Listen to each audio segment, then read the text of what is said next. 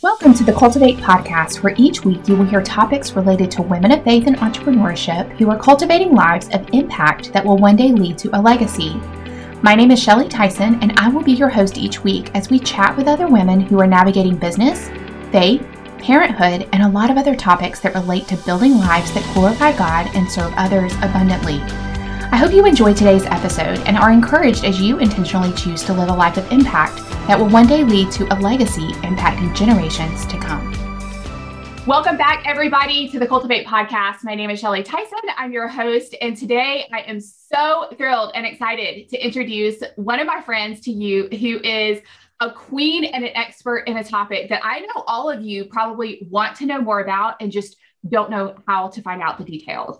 So today I'm joined by Taylor Murphy, who is my friend and tax extraordinaire, especially for online business owners. And I'm so excited to welcome her. We are going to get down into the juicy details of what it takes to be an entrepreneur and how to be smart about how to take advantage of all the tax benefits, how to be able to be a queen and a boss over those details, how to know when to delegate it. We're going to talk about that.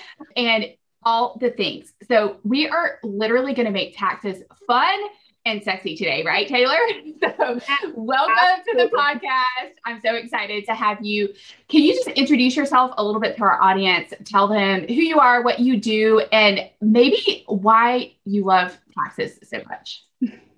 Absolutely. Thank you so much for having me on today. I'm super excited to get to talk about this topic. My name is Taylor Murphy. I am 26 years old. I live in Denver, Colorado, and am a certified public accountant. So I have gone through the ringer with all of the tests and education that is required to be a CPA and a quote unquote expert on tax. However exciting that may sound to all of you. I have been in the tax industry for about 3 years now, post-grad, and I would say that I really fell in love with it because taxes are like a foreign language. And going through high school, I really always enjoyed my foreign language classes. I studied Mandarin for 5 years. So amazing. Taxes and Mandarin are very similar. But really what it is about taxes is they're always changing, and the changes keep me on my toes, and there's always something new to learn. Shelly was so gracious and called me an expert, but in the big scheme of things, being an expert in taxes is very difficult.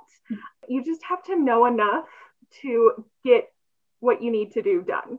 I feel like that kind of describes the whole entrepreneurial journey also. Like, you're constantly a student. You can never not be a student. And that's what I love about you, Taylor, though, is that you exude a joy for learning and an excitement for learning. And that comes through in everything that you do. So I love that you brought that point out.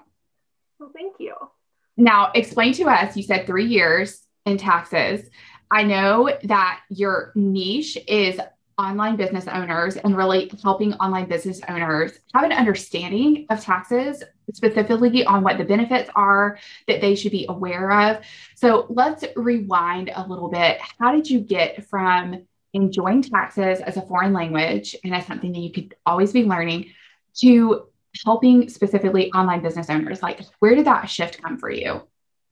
Yeah, absolutely. So I will rewind a bit as well. My entrepreneurial journey started with a network marketing company at the age of 19. And at that point, I did not know anything about taxes. When I first went to college, I was a criminal justice major, so taxes were not a thing. At that point in my life, I remember getting my first 1099 and sitting down with my dad to do my taxes. And we were like, what is this thing? Like, what do we do with it? Is it a hobby? Is it a business? Like, how do we know? What are expenses? Like, do I have those? So that was my first glimpse into like dealing with taxes as an entrepreneur.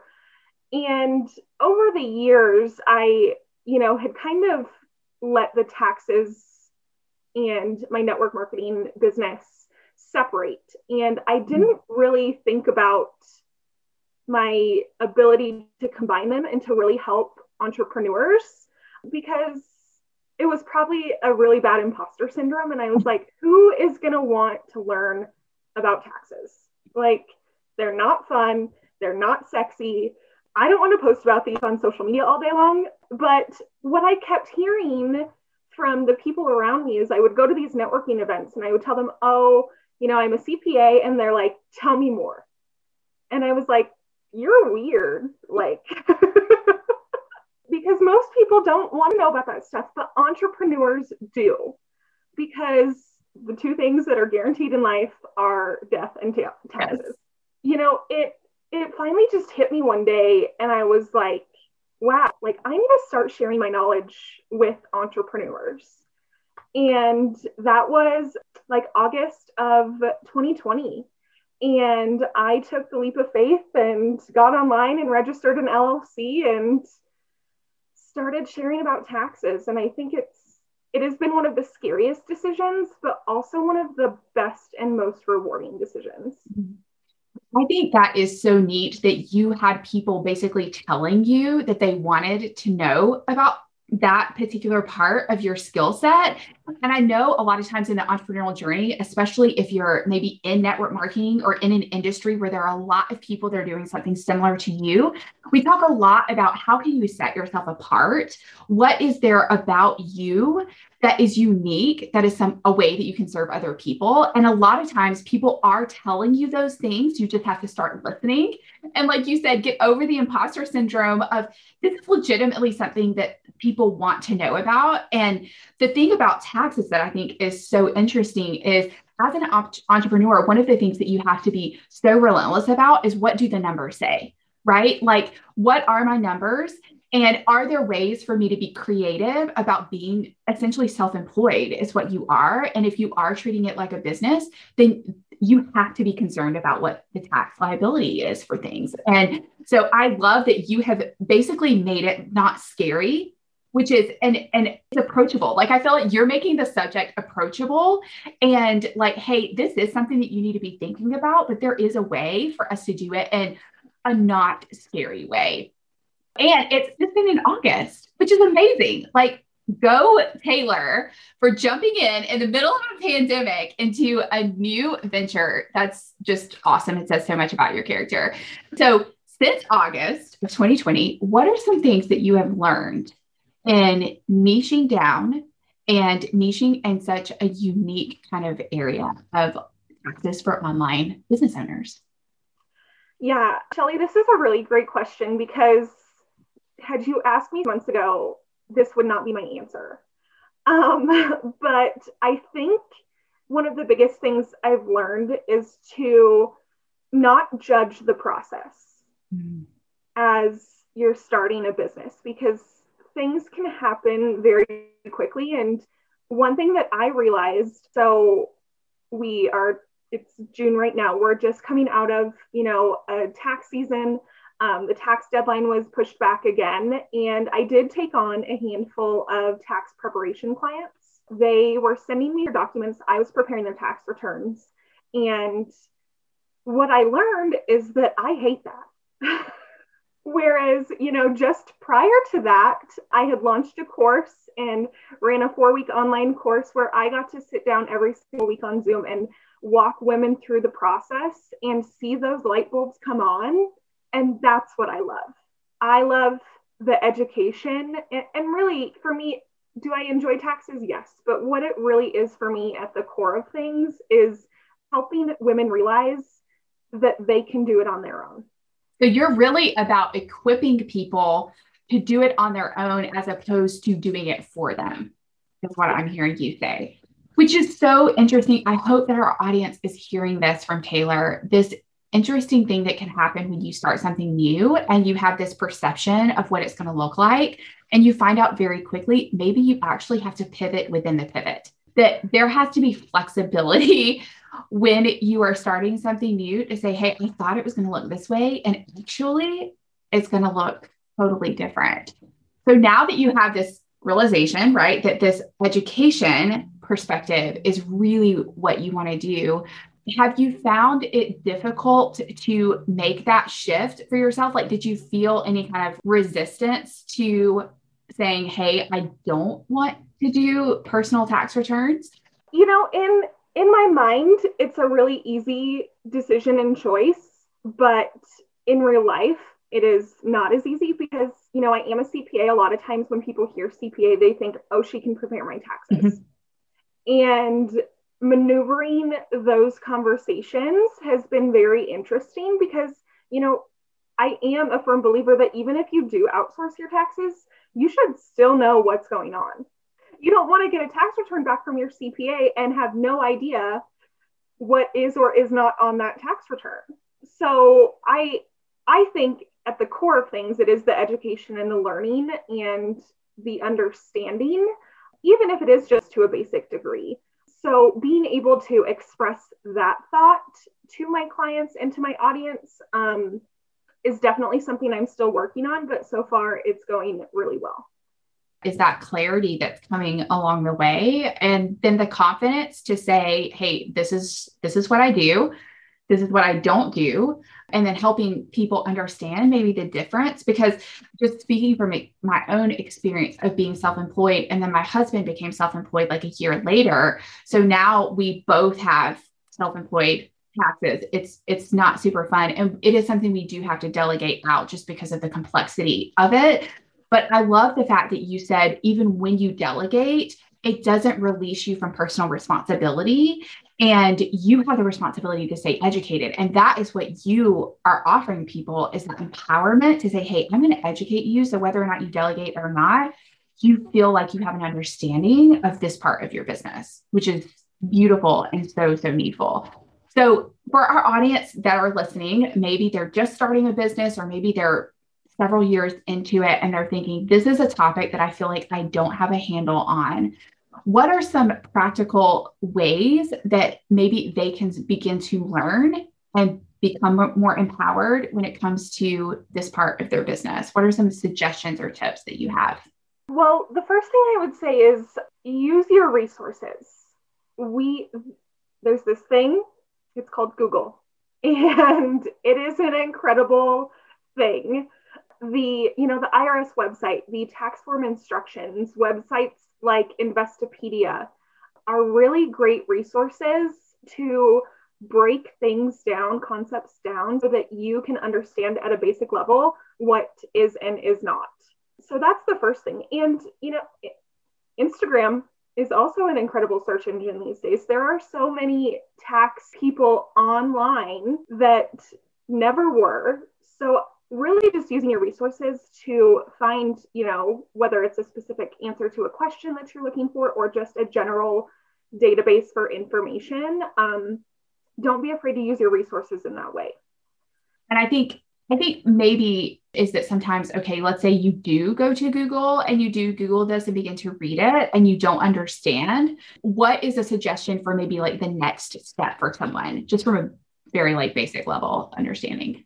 I think it's important for every business owner to have some sort of relationship with the CPA, whether it's, just for one-off questions or whether it is to entirely outsource and delegate. Because if you do prepare your taxes yourself, you aren't going to be able to always walk into an H&R Block or a TurboTax and get your questions answered right off the bat. So, really finding a local CPA to you and just have their number saved in your phone or an email where you can just chat. That's what I would say is, because we are entrepreneurs, building those relationships and networking is always good. So that would be my second recommendation there. Because it's a world that's constantly changing, and you need someone whose job is actually to like stay on top of those changes so that you're not always feeling like, is there something I'm missing? So that's a really great point. To save you time and energy, just go to someone whose job it is to stay on top of that. Great. Any other tips that you can think of to maybe make this process a little simpler for entrepreneurs? Yeah, absolutely. I think, the true headache of taxes, besides all the knowledge and the information and the technical side of things, is the organization. If you don't have a good organization tracking system in place, your life is going to be very difficult. And that tracking system and that organization looks different for everyone. There is no, correct answer. For some entrepreneurs that I work with, QuickBooks is, a full set of QuickBooks is that answer. And for others, it's, a highly organized, categorized Excel spreadsheet that they use to track everything, which I love Excel. It's basic and you can understand it and it gets the job done, work with it. And on top of that, holding yourself accountable to do the things on a regular basis. Like when your taxes are coming up and you're like, okay, now it's time to enter in all the receipts.